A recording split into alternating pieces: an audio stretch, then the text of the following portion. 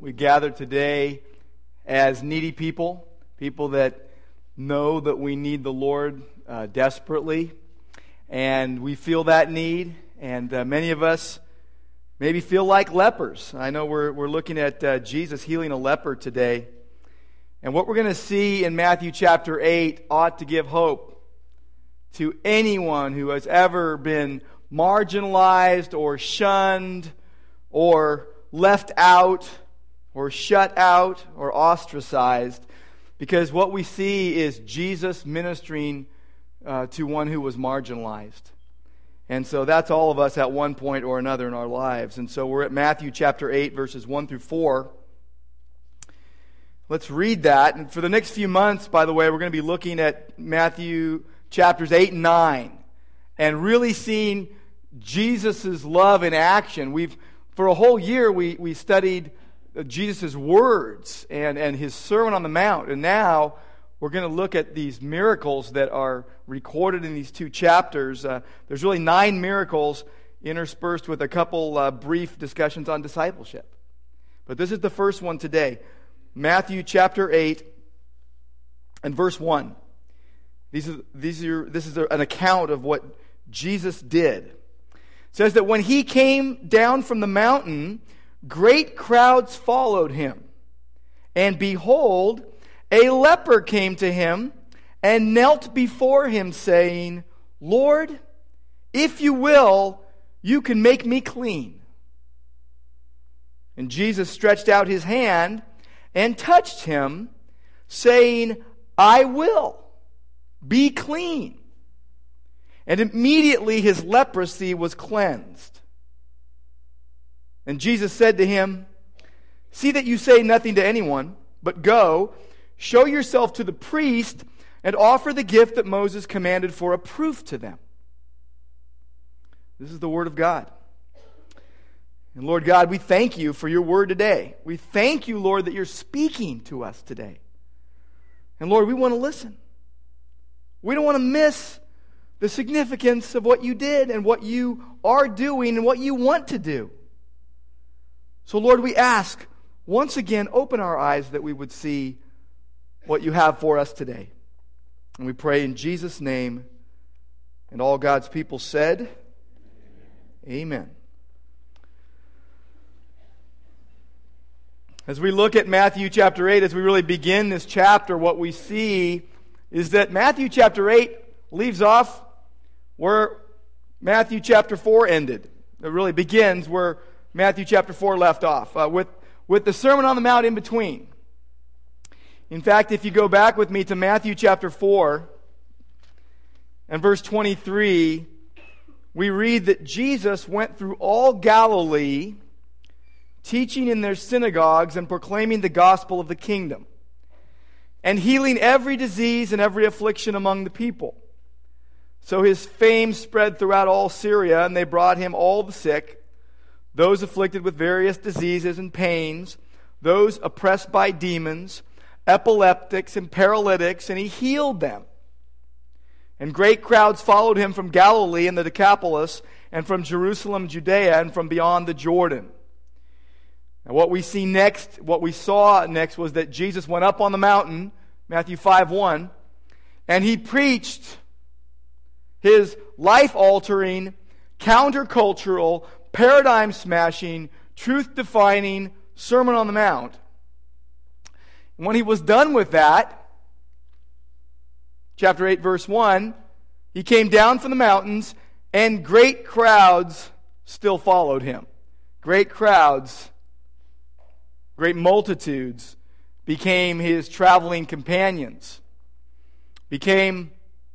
Some were casual observers, but others became his apprentices. They committed themselves to him. They believed. The true followers attached themselves to Jesus not as one who would just maybe follow from a distance, but one that would buy into his program, that would align themselves with him. That's what it means to be a true follower of Christ. To come to Christ by grace through faith and align and center your whole life around him. It's not a casual thing. But there were some that were casual observers. Some of the crowd were in the camp of full committal. Most likely were just intrigued by what he did. In Matthew's gospel, and we've been looking at it for quite a while now, we have seen Jesus as the Messiah, the true King. And we have seen it in so many ways. Let me just recount some of the ways. Going back to the beginning of Matthew, we saw him as the Messiah legally through his background and genealogy at the beginning, prophetically through his birth and infancy, divinely through the Father's words at his baptism, spiritually through his perfect, sinless response to Satan's temptation, theologically through his teaching on the Sermon on the Mount, and now, in these next two chapters, we're going to see his qualification as Messiah through his power. Through his power as God. Like I mentioned a few minutes ago, these two chapters contain 9 miracles in 3 groups separated by 2 brief discussions on discipleship. Now, the 3 sets of miracles that are going on here, the first set are miracles of healing. We're going to see one of them today. We just read about it. Where Jesus goes to people that are marginalized in society, a leper, a servant, a woman, people that were looked down upon in that day. Now, the second set of miracles were miracles of power over things like nature and demons, and we'll look into those at some point. The third set has to do with miracles of restoring, of restoration, of restoring life, of restoring sight, of restoring speech. But we're looking at the first miracle today, Jesus truly ministering to the marginalized. He had just spoken of them. Now he reaches out to one of them in a tangible way. I think it's significant which miracle the Spirit of God had Matthew highlight first after the sermon. Jesus was very countercultural in his words and also in his actions. He reached out to the outcast. He reached out to those who were shunned. Now, on the part of the leper, pretty much he was just too desperate to care what anyone else thought. He was desperate for Jesus, and if you think about it, here's a guy in his context who had no right to be around. Here's a guy who had no standing and no worth. A dead man walking. He was truly poor in spirit. He was truly mourning, hungry and thirsting. And in the presence of Jesus, he became bold to approach him. Look at verse 2. Verse 2 says, behold, look, watch this. This is amazing. Now, to a Jew reading these words, they would not believe, they couldn't believe it. It was crazy stuff. Behold, a leper came to him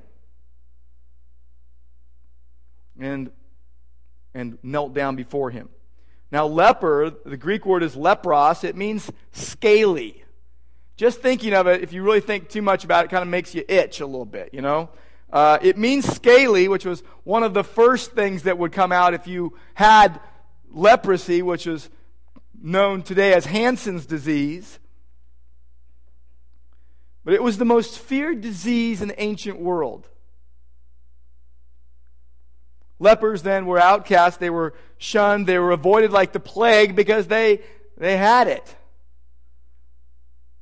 See, what this man had was a horrible, disabling, disfiguring, debilitating disease, which was extremely repulsive.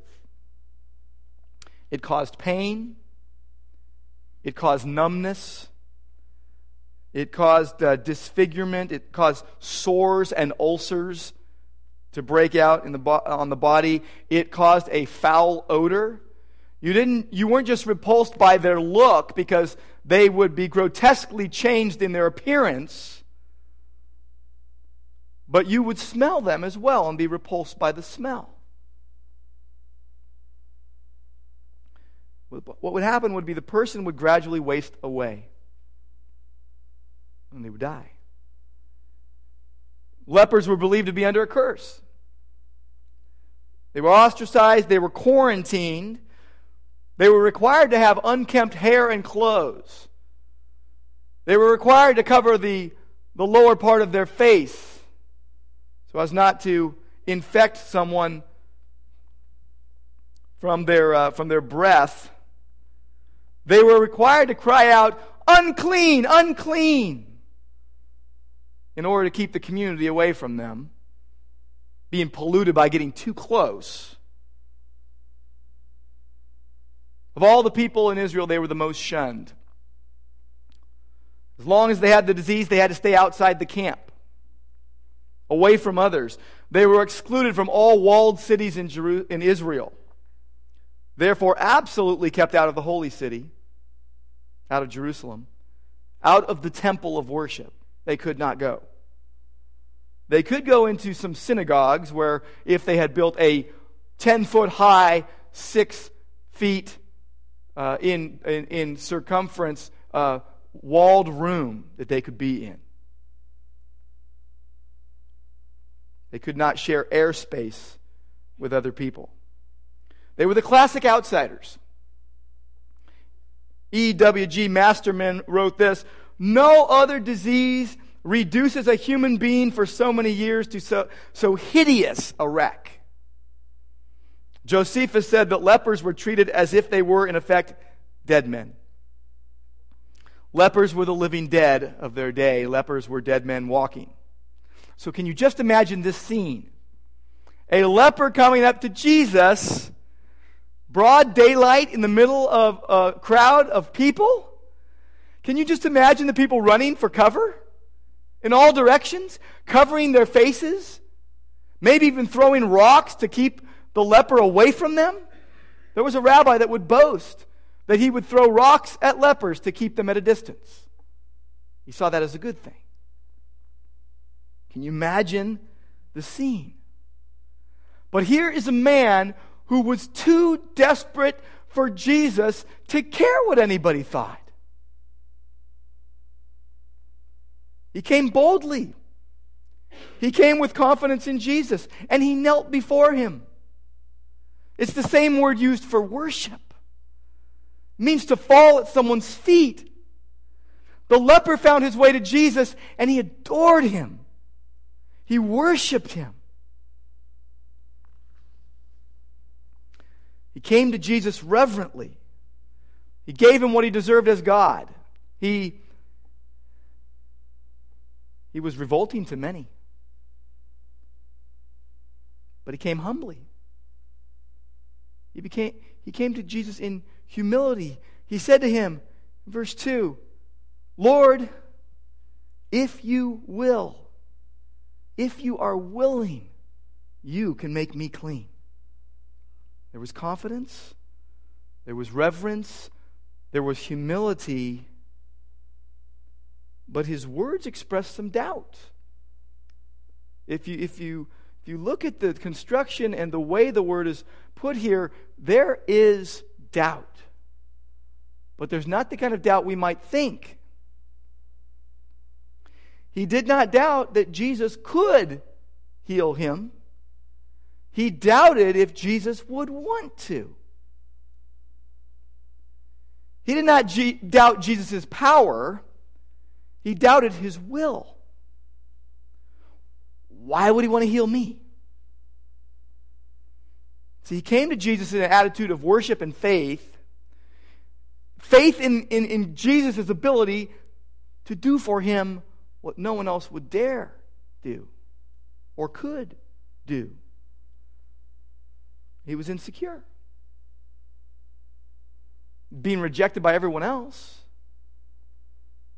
Knowing Jesus could do it, but wondering whether he would want to. Whether he would even want to help someone so revolting. His insecurity revealed how worthless he felt. But Jesus was about to reveal to him how much he was worth. how much he was worth in God's sight. Jesus was love in action. Jesus, love incarnate, God incarnate. Jesus was willing to touch the unclean. See, Jesus lived to please God, not man. The leper approached Jesus, and Jesus didn't run away. You can imagine the isolation that happened when he came up to Jesus. He falls at Jesus' feet, and the people scatter. And there's a radius around them. They're at a distance. If they were downwind, they were 150 feet away. You had to always keep at least 18 inches away from a leper. But if they were downwind, they were 150 feet away.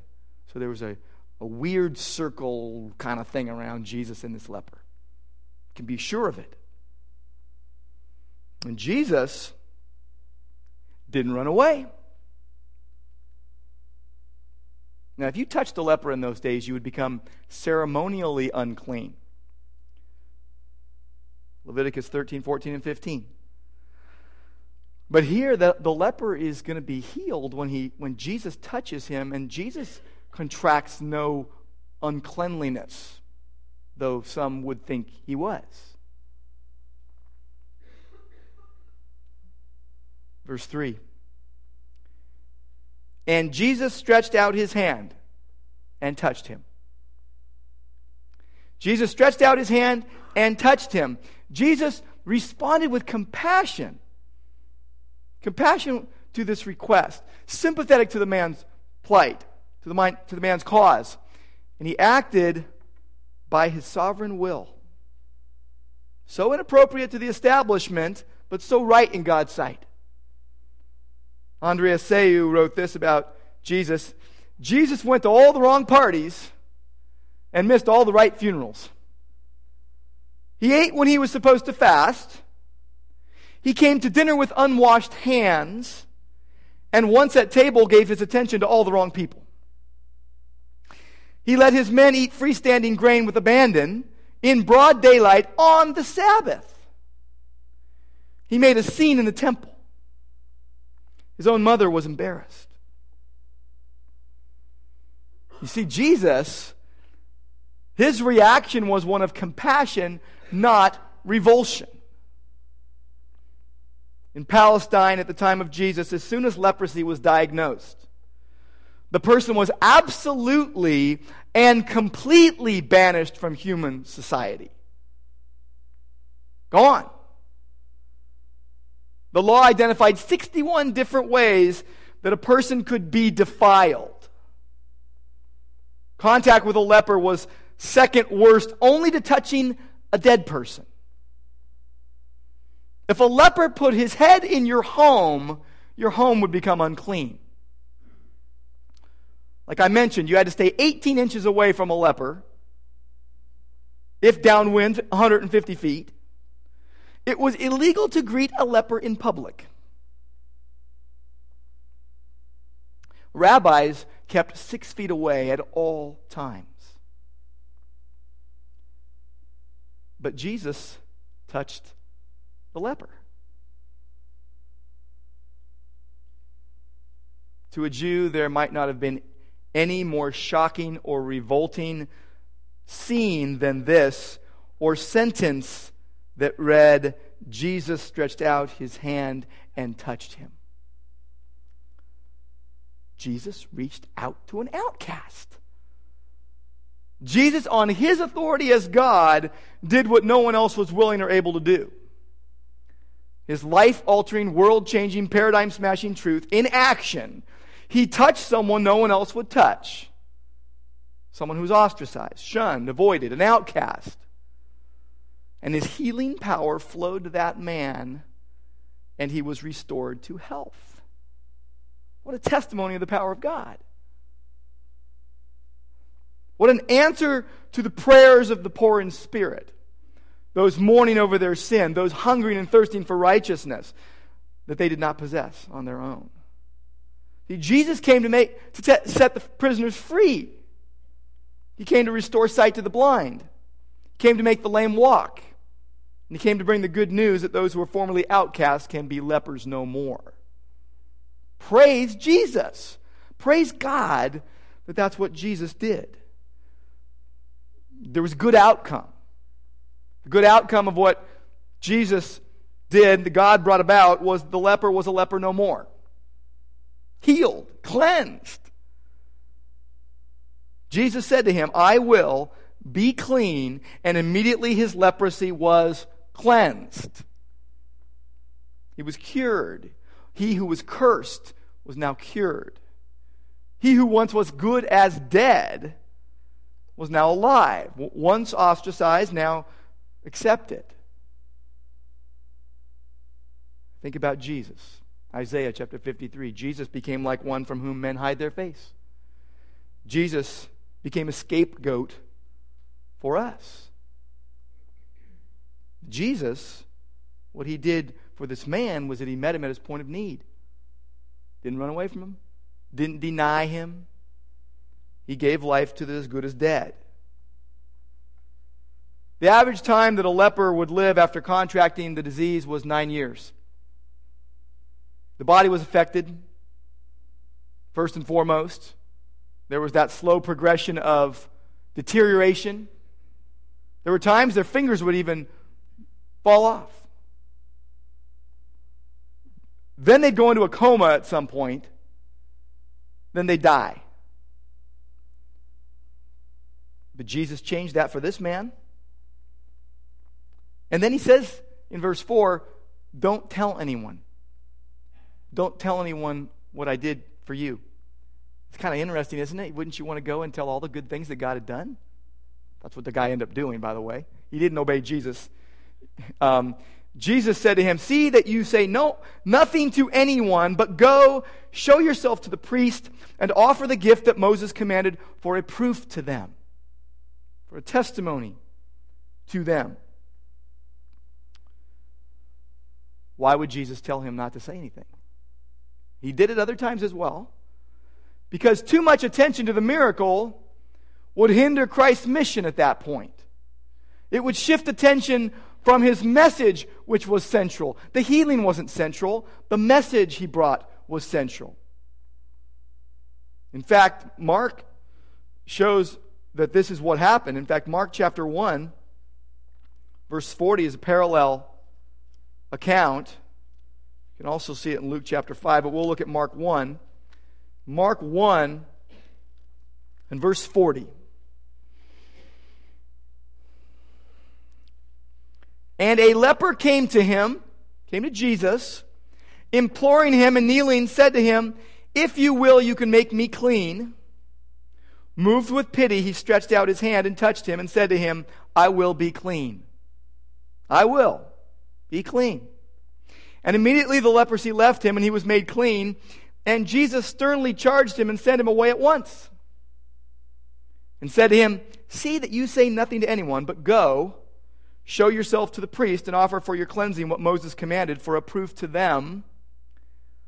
Verse 45, but he went out and began to talk freely about it and to spread the news, so that Jesus could no longer openly enter a town, but was out in desolate places, desert regions, and people were coming to him from every quarter.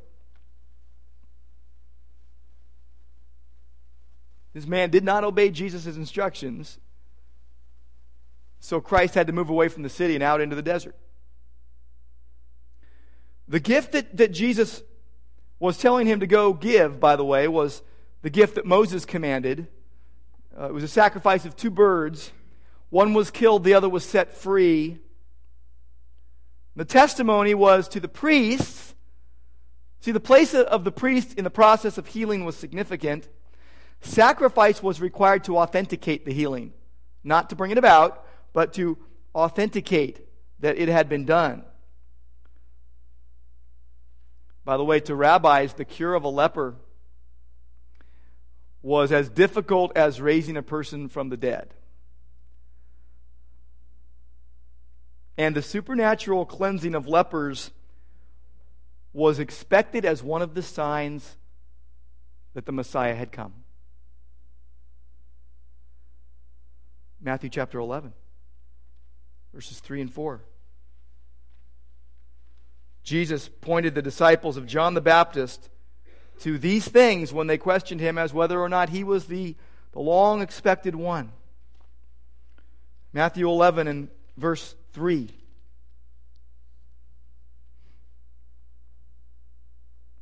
They said to him, "Are you the one who is to come, or shall we look for another?" Big question. And Jesus answered them, "Go and tell John what you hear and see. The blind receive their sight, and the lame walk.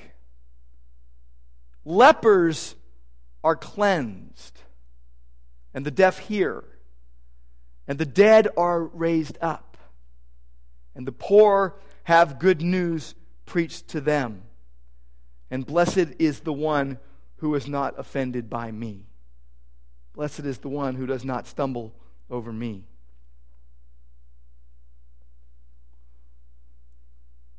Jesus gave the man his life back. It was really thought of as equivalent of raising a person from the dead. What would happen now to this man? What would happen now is that he would be able to rejoin society. He would be able to once again fellowship with God by entering the temple. He would be once again admitted among the community of people, not shunned.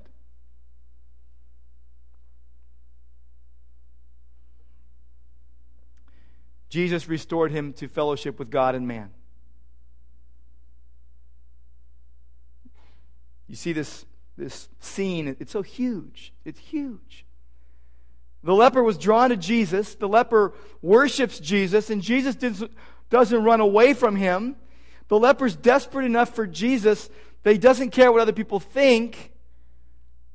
I can imagine that some were trying to push him away from Jesus in some way. But Jesus touched the unclean, touched and healed someone no respectable person would dream of touching, let alone helping. He lived to please God, not man. And Jesus gave life to the one who was as good as dead. There are lessons for us here. There are lessons for us. Just as the leper came to Jesus. The lesson for us is that it's about us being desperate enough for Jesus that we don't care what anybody else thinks. Our need for God overcoming our fear of man. See, God wants us to approach Him boldly. As Hebrews 4 and verse 16 says, "Come boldly to the throne of grace to receive mercy. Find grace to help in time of need." We can come to Christ because of what He has done. And when you do that, it affects everything in your life. It affects our devotion to God and our home life and our friendships and our work and our ministry. Because when we come to Jesus, everything is reoriented. Everything is changed. But I guess I would ask you this. Do you ever feel like that leper? Do you ever feel just unclean? Unworthy? Not accepted? Jesus wouldn't want to help me. Are you ever unsure if Jesus wants to do for you what He has promised?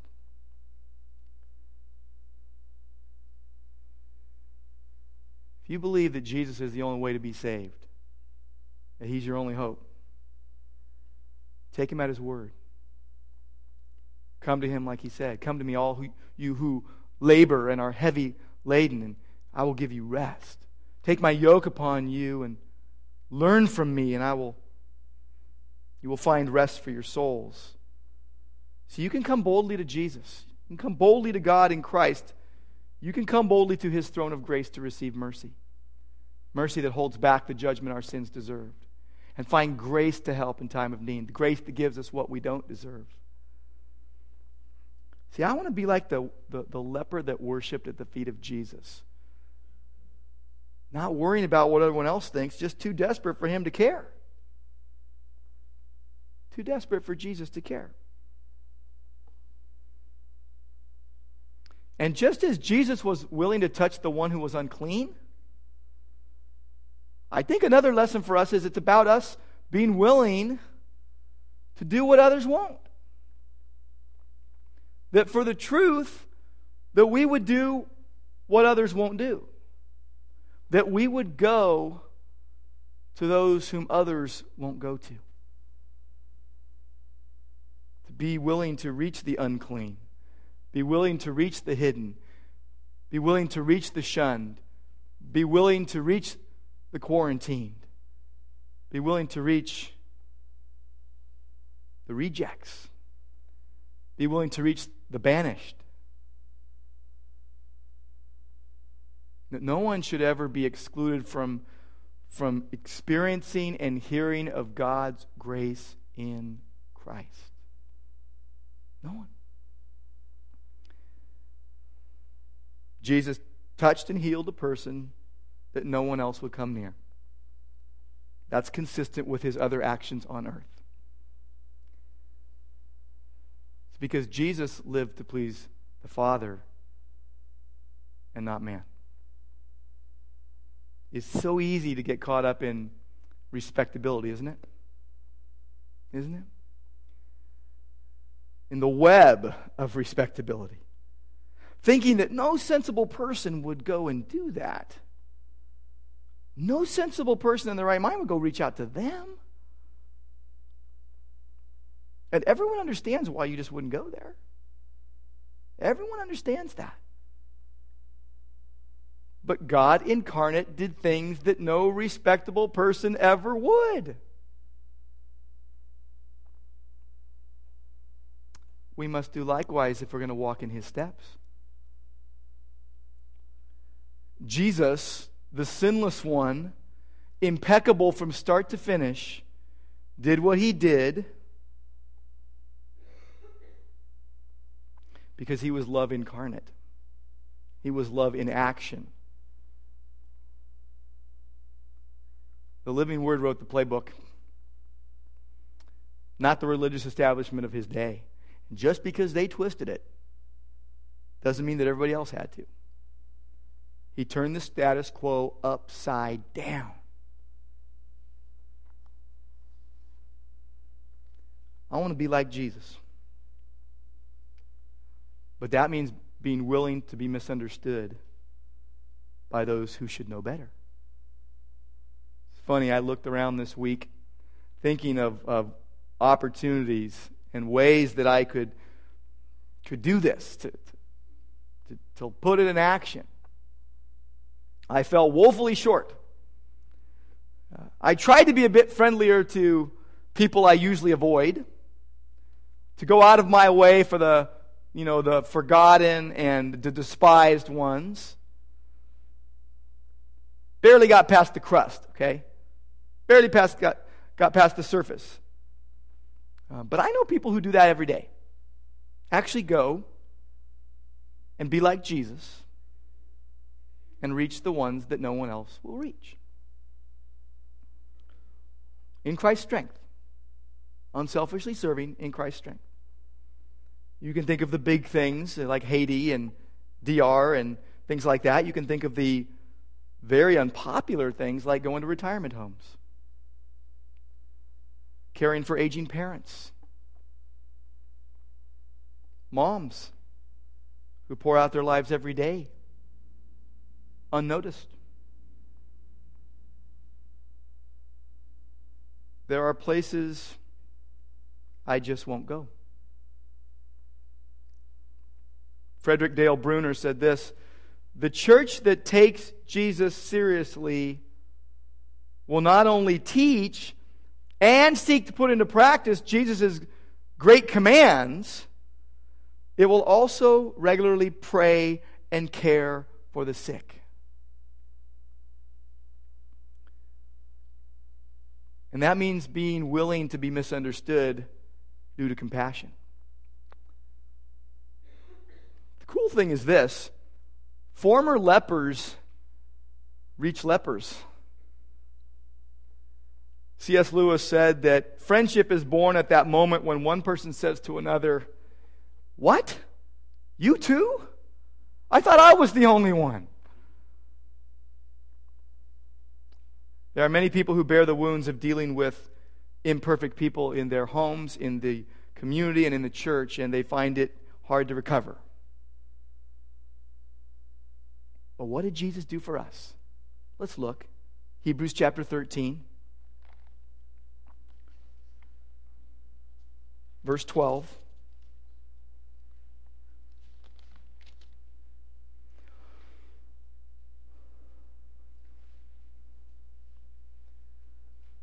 Jesus also suffered outside the gate in order to sanctify the people through his own blood.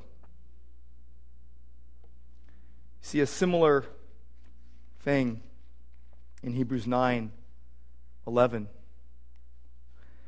When Christ appeared as a high priest of the good things that have come, even through the greater and more perfect tabernacle not made with hands, that is not of this creation, he entered once for all into the holy places, not by means of the blood of goats and calves, but by means of his own blood, thus securing eternal redemption. And if the blood of goats and bulls and the sprinkling of defiled persons with the ashes of a heifer sanctify for the purification of the flesh, how much more will the blood of Christ, who through the eternal Spirit offered himself without blemish to God, purify our conscience from dead works to serve the living God? We can come boldly to God. See, Jesus went outside the camp for us. Jesus allowed himself to be an outcast for us, allowed himself to be shunned so we could be set free, so we could be called his friends. See, above all, what this is about Jesus giving life to the dead. Just as Jesus met the leper at his point of need, it's about Jesus meeting you at your point of need. It's about us being lepers no more, spiritually. No longer excluded from fellowship with God or other people. In Christ, we are lepers no more. That Jesus is willing to meet you where you're at. Psalm 34 says, "The Lord is close to the brokenhearted." That he rescues those who are crushed in spirit. That God will meet you there where you are. That he will not leave you to fend for yourself. Jesus gave life to the good as dead, and he still does. We who were dead in our trespasses and sins. In Christ, those who are dead are alive, accepted in the beloved. Jesus took our revolting sin condition upon himself so that we might be restored to fellowship with God. That we might be changed and reintroduced into society as salt and light, as a pure influence for good. Because Jesus lived to please God and not man. And in pleasing God, he blessed man. His death for our life. His death for our life. That he became sin so that we could have his holiness. That he was disrespected so that we could walk in his holiness. That he took all of our impurity, all of our uncleanliness, so that we might be pure and holy in his sight. See, what Jesus did that day with that leper was a sign of Christ's love over this broken, fallen world. It was a foretaste of the ultimate healing and restoration and renewal that shall be brought about one day for all who believe. Let's pray. Lord, we thank you that you speak to us as we look and consider your word. We do believe, Lord, that you want to show your glory here today. And Lord, I think about that that line that someone said, the glory of God is man fully alive. And we know that line has been used to justify a lot of things. But your glory is not in the vacuum, but in Christ, and that your glory is seen in man fully alive in Christ, by grace through faith. And Lord, thank you that we could take our disappointments to you, our frustrations, our failings, our pain. We can cast all our cares upon you, who bore our griefs and carried our sorrows, who was wounded for our transgressions and crushed for our sin. Thank you, Jesus, that by your wounds we are healed. Lord, we ask that whatever our challenges today, that you would take them and carry them. And if they remain, we ask, Lord, what do you want to do through this for your glory? We pray in Jesus' name. Amen.